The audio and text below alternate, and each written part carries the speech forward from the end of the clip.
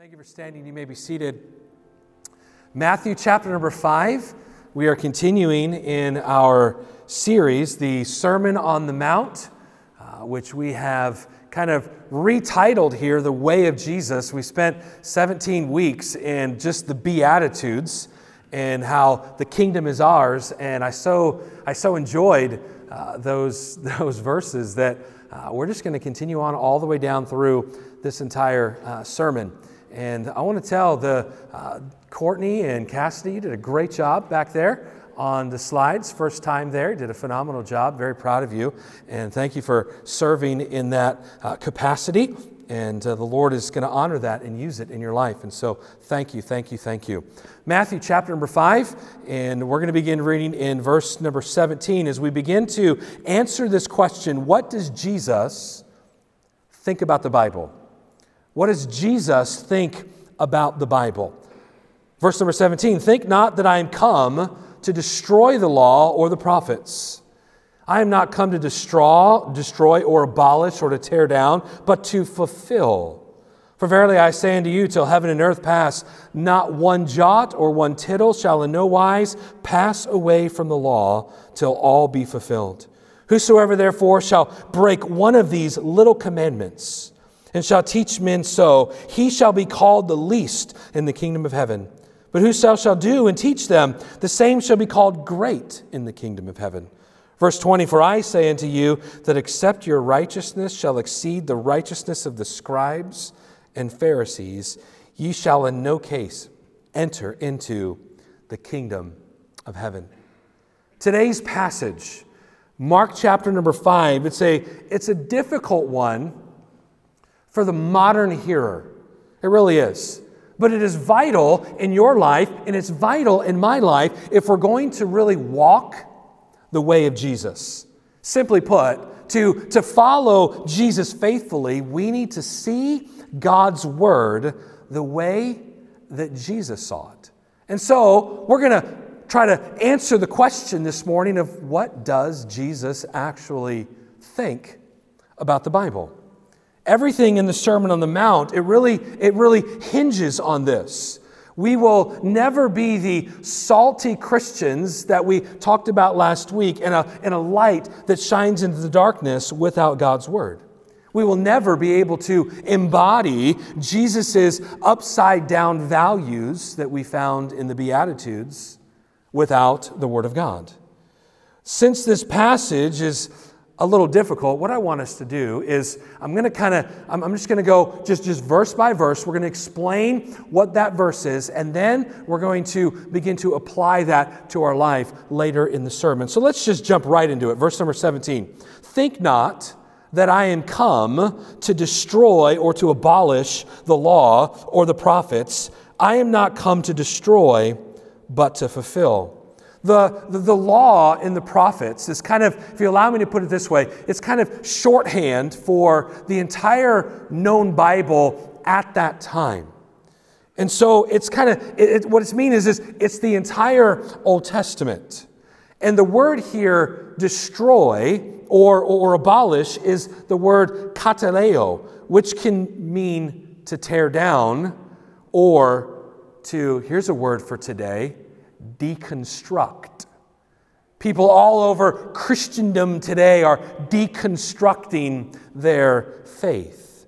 And so, to be honest with you, I kind of wish that Jesus literally had come to completely abolish the law. My son loves Legos, and right now he's been sick pretty much all week. And man, when you're sick in the Johnson home and like dad's not sick, I don't pay a lot of attention to my kids. I love them, but it's like, stay away from me. It's like, hey, I do one of these from like 15 feet away. You know what I'm saying? Like, Sarah's the one that does the hugging, and then hence why she's sick today with Blake. But Blake loves Legos right now, and so on Friday we both had to be here on campus, and so it was just the necessity of what was going on, and so Blake had to stay in my office for most of the day because he's been barking like a dog, like the nasty croupy cough down there. And so he was in there, and he knows that I have a bin of Legos in my office that kind of only he knows where they're at. And so I come in and stuff is literally moved and books are moved, and he gets out the Legos and he spends the next because he had to be here for hours. I mean, poor guy. And he's like building all kinds of stuff, like building a castle and just really, really neat stuff. And then yesterday afternoon, when I got home from our men's Bible study and being here for a while, Blake asked me, he's like, what do you think I should build? And I'm like, hey, why don't you try to build a castle again? And I don't know if any of you are like this, but sometimes as a parent, I just kind of want to go over there and knock the whole thing down. Would you stop judging me?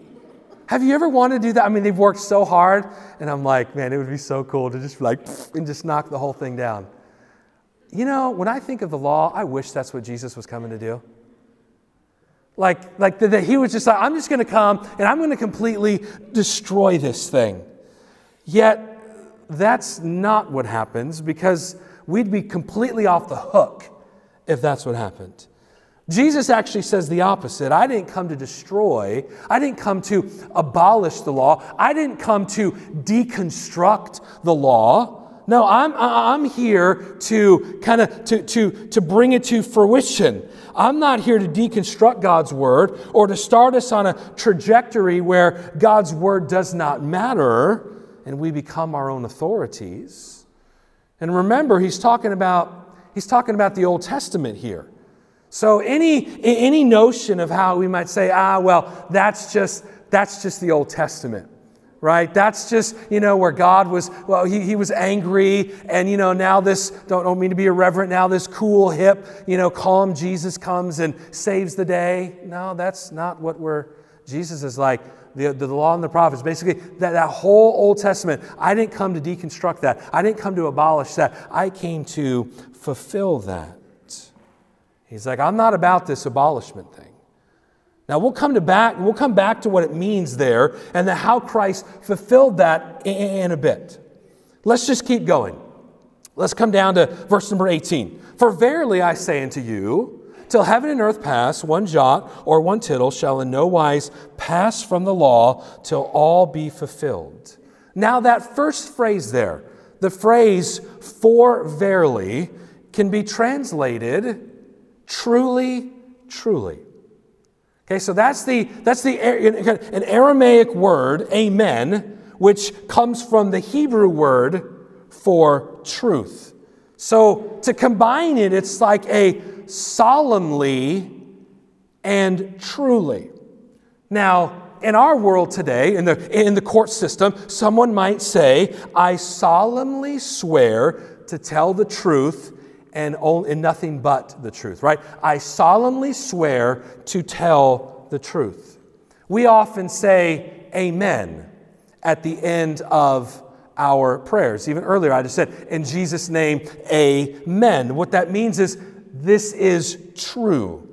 More formally and historically, it meant, so it is, or so be it. May it be fulfilled. So if you say amen after someone is speaking, what you're saying is, yes, that is true. And I am taking what that person has said, I am taking it into myself. And so when sometimes you might hear, we're not a huge amen church, and I'm totally fine with that, but you might every once in a while hear someone say amen after something. It's like, that is true. I'm agreeing with that truth. I am taking that in to myself. Jesus says amen at the beginning of his statement. So what Jesus is saying is, what I am about to say is a big deal, and you need to take it in to yourself. You need to allow this to be applied. And he amps up the seriousness of this by saying, till heaven and earth pass away. That would be the equivalent of today saying, until hell freezes over. Right? Until hell freezes over. In other words, never. Right? So, till heaven and earth pass away, till hell freezes over, so never, it is solemnly true, and never will a jot or a tittle pass away from the law until what? Until it is all fulfilled. until it is all accomplished. A jot is the smallest letter in the Hebrew language. It's kind of the size of a comma or maybe the dotting of your I. A tittle is a serif. It's kind of like the crossing of an F. So just think about that. So it's just a small comma, a period, a dotting of an I, or a crossing of a T or a crossing of an F. Jesus is saying, what does he believe about the Bible? At the known time, the law and the prophets was basically encompassing the Old Testament. What he's saying is that not even a word or a letter, but even a little part of that letter is going to fail.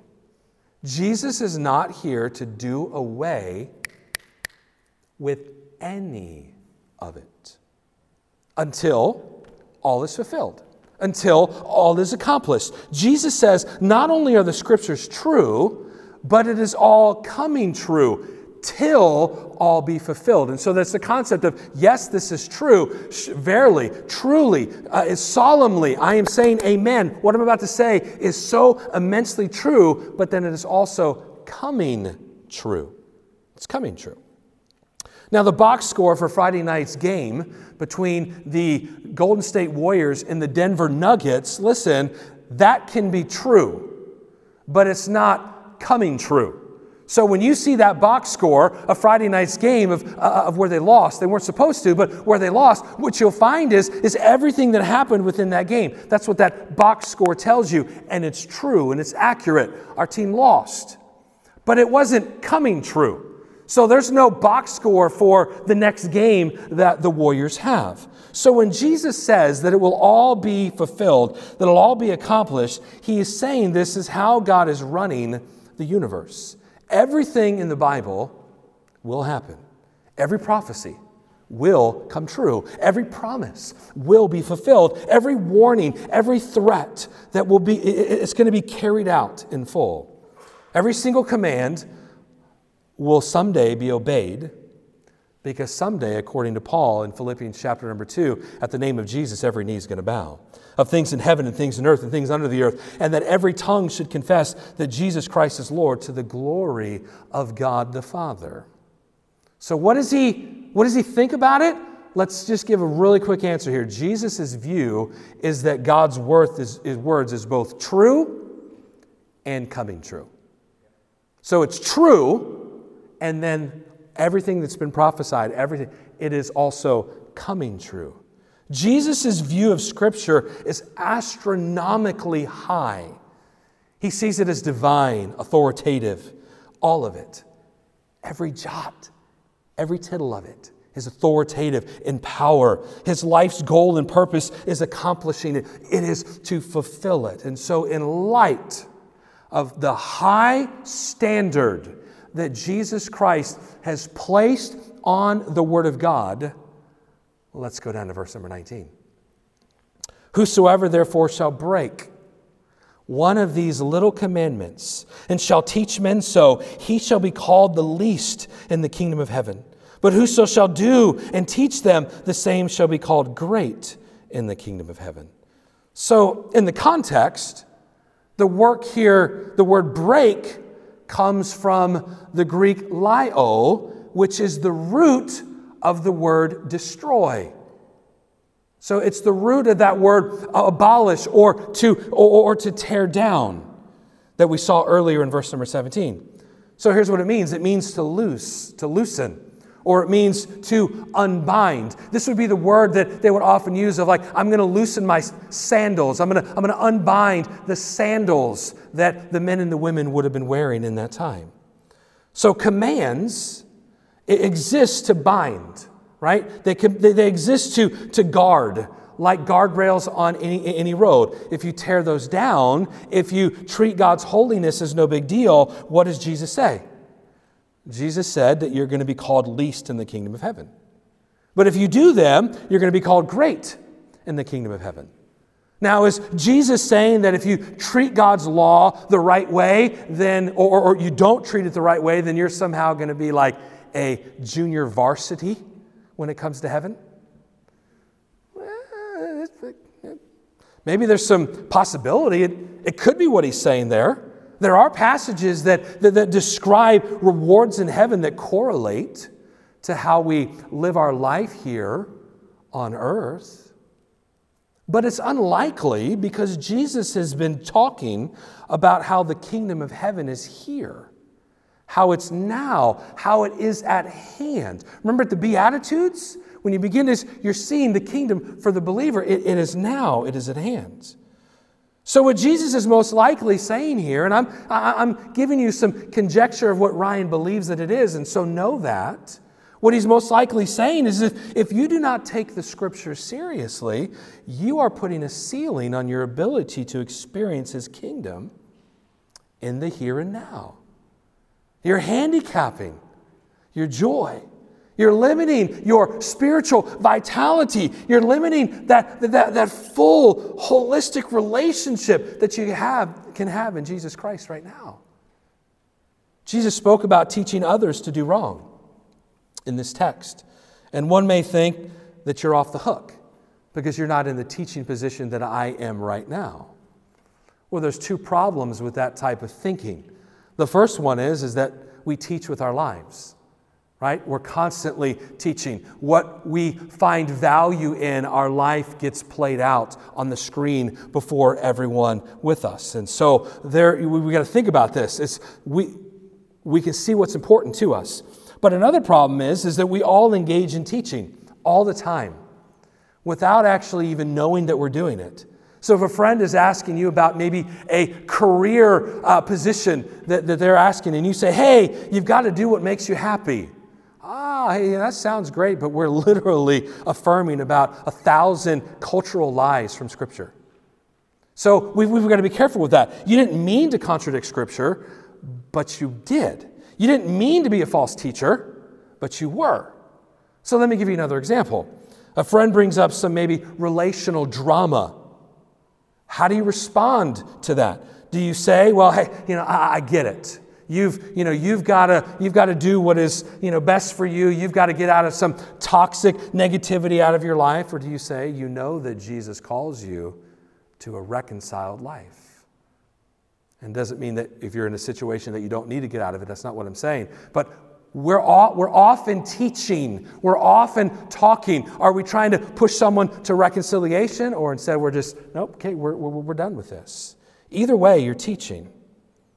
Verse 20. For I say unto you that except your righteousness shall exceed the righteousness of the scribes and Pharisees, ye shall in no case enter into the kingdom of heaven. Yikes.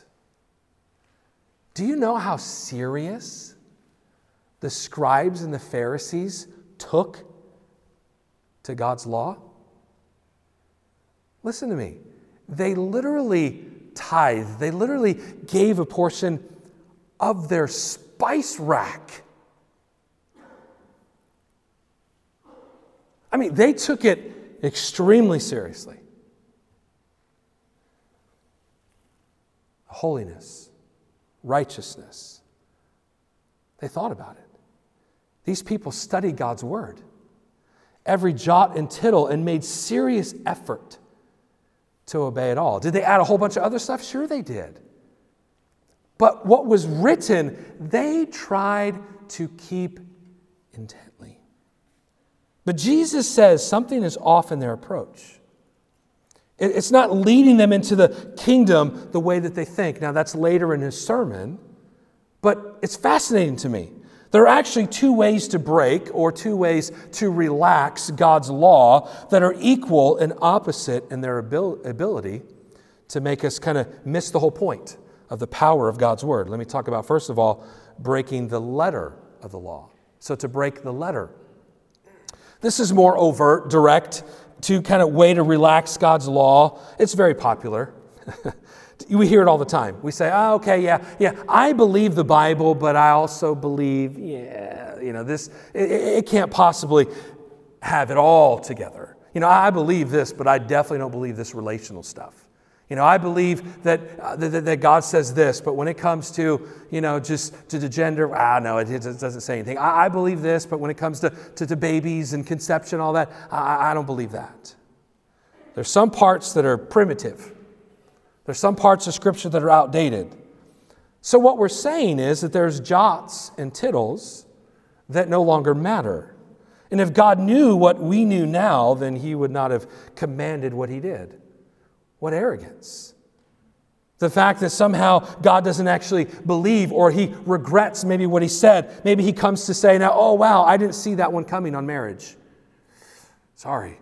Oh wow, I didn't actually see that, to consider the kind of enlightened perspective on sexuality that people were going to have. I missed it. That's literally what it boils down to, what we're saying when we say, yeah, would I believe this? But you know what? When it comes to these other areas, no.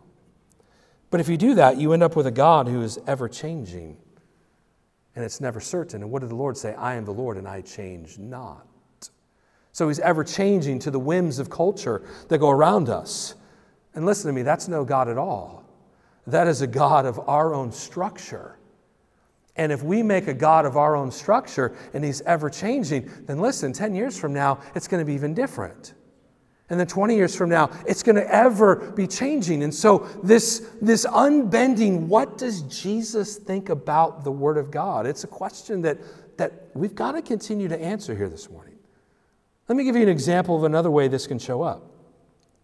Talking to a friend earlier this month, he said that he's struggling with the reliability of Scripture. And I was at a pastor's meeting, and I asked him, I said, so what do you mean by that? He said, well, I have a hard time trusting all of the people that were involved. The people who wrote it, right? The people who canonized it. The people who translated it. So on one hand, this individual is humble, and that he has a biblical worldview of the depravity of man. Absolutely, this individual does. All humans are sinful. All humans are fallible. But on another level, he was actually discounting God's role in the process.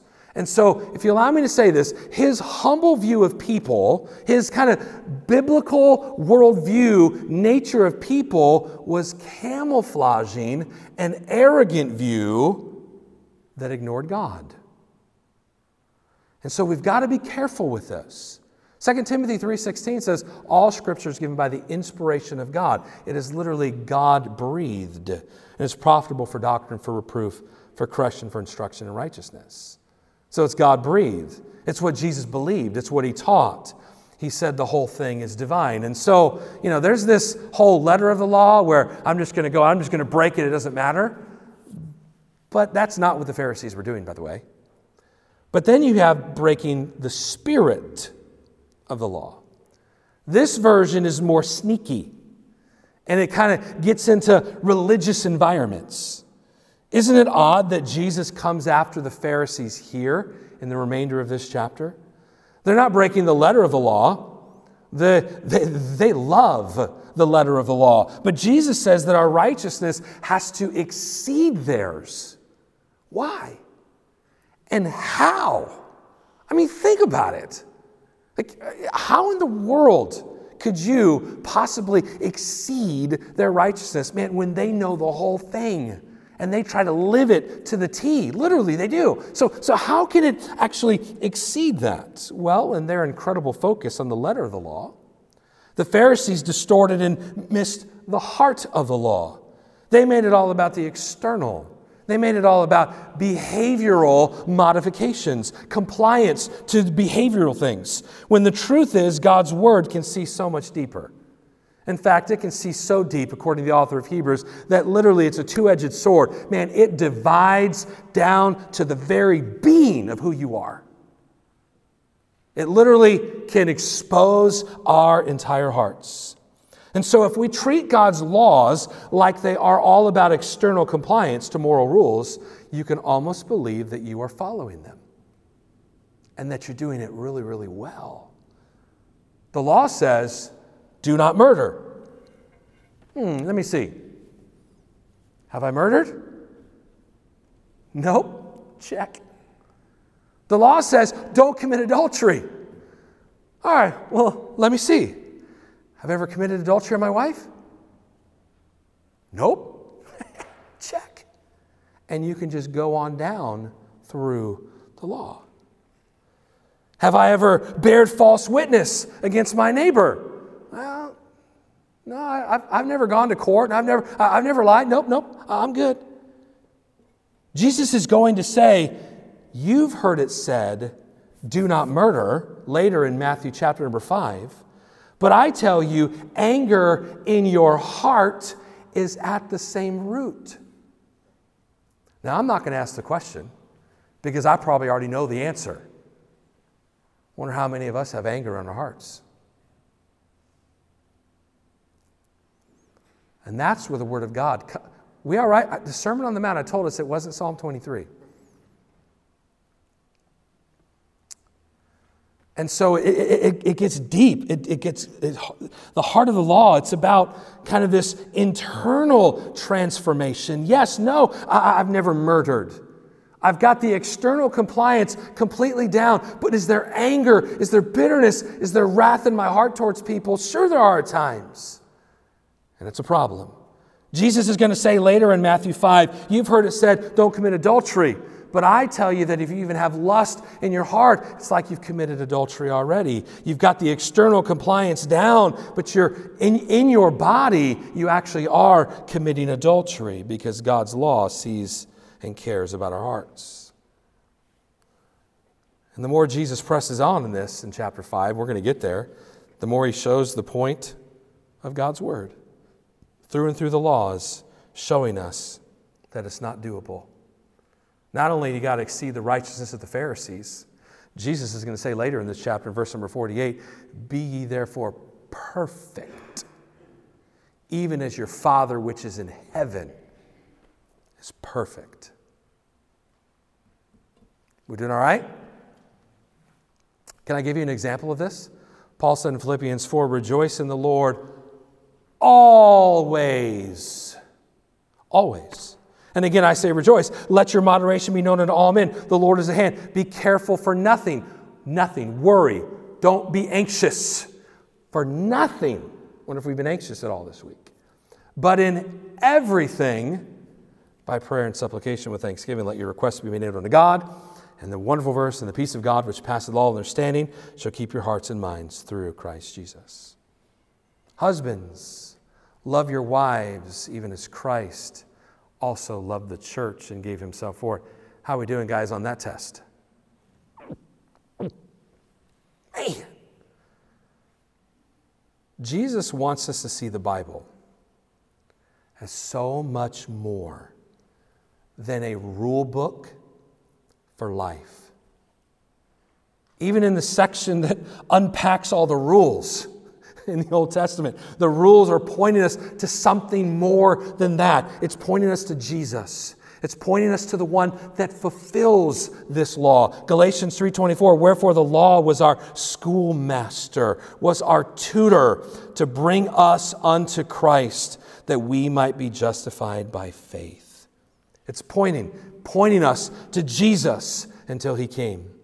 That is the point of the entirety of the Old Testament. Every word, every single story, every rule, every jot, every tittle is pointing us and talking about Jesus Christ. Jesus' view of the Word of God, that it's all about him.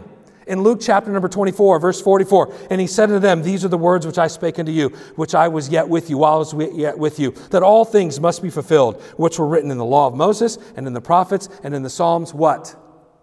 Concerning me, the text says. All of it concerned him. Jesus thinks that the Word of God knows that it is about him.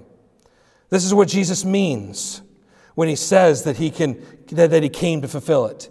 He has obeyed it in every way that we cannot. He has been perfect as his Father is. That's the requirement. He did not murder. No. And he was perfectly forgiven anyone who sinned against him. He has not committed adultery, but he's never lustfully objectified anyone. He's never metaphorically ever cheated on his people, even though we have betrayed him over and over and over again. James talks about that. So here's the point. Take this in. The point of the law is that we cannot, but Jesus has. He has fulfilled it in every way we cannot, and he gifts us righteousness that we could never attain on our own. You know what I'd encourage you to do? I'd encourage you to, because I'm going to move on and you maybe can't write that down. Why don't you take a screenshot of that? Screenshot it. You have to take a picture of that. It's not on your phone. Today's first world problems, right? You cannot. He has. And you've been gifted something that you could never attain on your own. Man, if that does not free you today, because I know, man, the first 25 minutes of this message has been heavy law. But if this doesn't free you, I don't know what will. To approach the scriptures thinking that you can perfect it so you can seek to obey them on your own strength is to miss the point of Scripture entirely. It's to read them like the Pharisees did. But if we're ever going to have a righteousness that surpasses the Pharisees, like Jesus says that we absolutely need in our text that we read, we are going to have to be gifted a righteousness. And when you have that gift of righteousness, when you know Jesus has fulfilled the law on your behalf, it leads you to love God's word. It leads you to want to live the way that God is calling us to live. Now, we can understand a lot of the law was completely fulfilled in Christ, where it's no longer because it was ceremonial in Christ coming. All of that, we understand that. If you've been in our Route 66 series, we totally went through that when we went through Exodus and Leviticus and Deuteronomy. But we've got to understand that we're going to love God's word more. You get a new heart, you get a new mind. You start to want to obey God's commandments. You start to love it. So how do you get that gift of righteousness? You give. What do you mean? I give, Ryan. To get the gift of righteousness, how do I give? 2 Corinthians 5:21 says, you give your sin over to Jesus, who bore that sin on the cross. He took the sin of all of mankind on that tree, Peter tells us. It was bearing it on his body on that tree. And we say, God, save me. Here, I'm turning from my sin. I'm trusting you as my Savior. And there's this beautiful transaction that happens in 2 Corinthians 5:21. And we are remade in his righteousness. It's gifted. You trust Jesus Christ as your Savior. And the law on your account gets fulfilled. Apart from Christ, you better keep it perfectly. Just like the Father says, you must be perfect as your Father in heaven, which is perfect. Enters your hero, Jesus, who says, oh, I will come, I will every jot, every tittle of that law, down to the smallest, minute point, I will fulfill it. So I can take your sin, be the scapegoat, and give you my righteousness. Man, it's not Christmas yet, but that fires me up. The gift of the righteousness of Jesus Christ. I preached a long time, but it's okay. Let me practically, as we adopt Jesus' view of Scripture, how can we adopt it? His view, hopefully you've seen here. Number one, confidence in God's word. Practically, God's word is not just true, it's coming true. It's being accomplished, which means that I don't have to cower in the intellectual arrogance of our culture that mocks God's law, that mocks God's word, which means that I can, that no matter how big things get, these massive empires, they've come and they've gone, and God's word still remains. And this intellectual culture that thinks that they can usurp the word of God, that's going to come, and that's going to go, and that's going to bow, and that's going to confess that Jesus Christ is the Lord at some day. Every messianic prophecy has been fulfilled in Jesus. Every foreshadowing, every imperfect king and prophet has pointed to the one perfect king and prophet, Jesus. Every symbolic sacrifice system has been fulfilled in Christ. So I can be confident in all of the promises of God. I can be confident that God is not unknowing and uncaring of the craziness of 2022 and the culture that we live in. I can know that I do not need to put my hope in leaders and politics, because fallible and sinful humans are never going to be the Savior King that Jesus Christ is. No one's going to usher in this utopia that we want until Jesus Christ comes. One day every knee's going to bow, every tongue's going to confess that God was completely right the whole time. And so we can do that now, that we can be confident in His Word. Let me say also, humility before God's Word. As Christians, we do not need to read God's Word like the Pharisees looked for rules, to follow, to conform our own awesomeness. We're not looking for reasons to feel superior over others. And sometimes that's what church produces. I got this under control, and somehow we feel superior over others. No. Remain humble before God's Word. We do not sift through the Scriptures asking, what part do I like and what part do I not like? We let the Scriptures sift through us, pointing us to parts that God doesn't like. Did you hear that? We don't go through His Word and say, I don't like that. No, we allow His Word to sift through us. No, I want you to change that, Ryan. I'm not going to give you a list of anything. The Holy Spirit does that, of how you ought to ebb and flow of your life and change. We search the Scriptures, and we let them search us. Let me just say this quickly. Obedience to God's Word. Years ago, I was talking to an older man who was a Christian. I don't remember the exact details, but I remember him talking about the command that says that we're to love our enemies. And he says, yeah, I believe the Word of God, but it's not like we're really supposed to live it all out. And it was something to the effect of like, if I really love my enemies, those enemies, they're going to take advantage of me, and that's not very practical. So we start thinking practically. And yet when God says to love your enemies, you know what He means? Love your enemies. When God says to love your neighbor as yourself, well, who's my neighbor? Trap him. It's actually your enemy. They're all your neighbors. Everybody. To love them. God's Word has come true. It's coming true.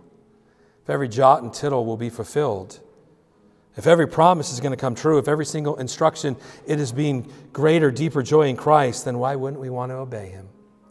Let me say finally here, teaching that is filled with God's Word. We're always teaching. But what are you teaching? You say, Ryan, that's your job. But that's a problem. Because I don't go where you go this week. I love to interact with you all throughout the week, but the reality is that 95+% of your time this week, I'm not going to be there. And so you're going to need to know what the Word of God says. And I take my responsibility of teaching it it's a high responsibility, but you're going to have to go into the world that you're living in, the conversations that you're having, the neighborhood that you're living in. Remember being a salt and light from last week? Right? And you're in those situations, and you're going to have to teach biblically. So what does Jesus think about the Word of God? It's high. Can I encourage us to value also the Word of God? To where we will study it, we will meditate upon it, where we will learn, we will glean, where it will begin to influence our life. So as we are the salt and the light of the world, as Jesus just got done saying earlier, that what we are saying is biblical. And then, always preach Jesus. Because Jesus has fulfilled it all. The rescuer is Jesus. So you know what the Word of God is not meant to do for us today? Weigh us down. No way. Because Jesus came to fulfill it. Enter into that. that beautiful hope that we're gifted this righteousness, and then go live the way of Jesus because he's already lived it for you. If you need to trust Christ as your Savior today, do not let another day go by. In your heart now, acknowledge before him, I am a sinner before you. God, save me in your Son, Jesus Christ. When he died on the cross, he was paying for the penalty of your sin. And you trust that, and the beautiful transaction happens. Sin goes to Christ, he bears it for you, and you get his righteous record in return. And let's go live in that record. Let's go live in the way of Jesus. Every head bowed, every eye closed.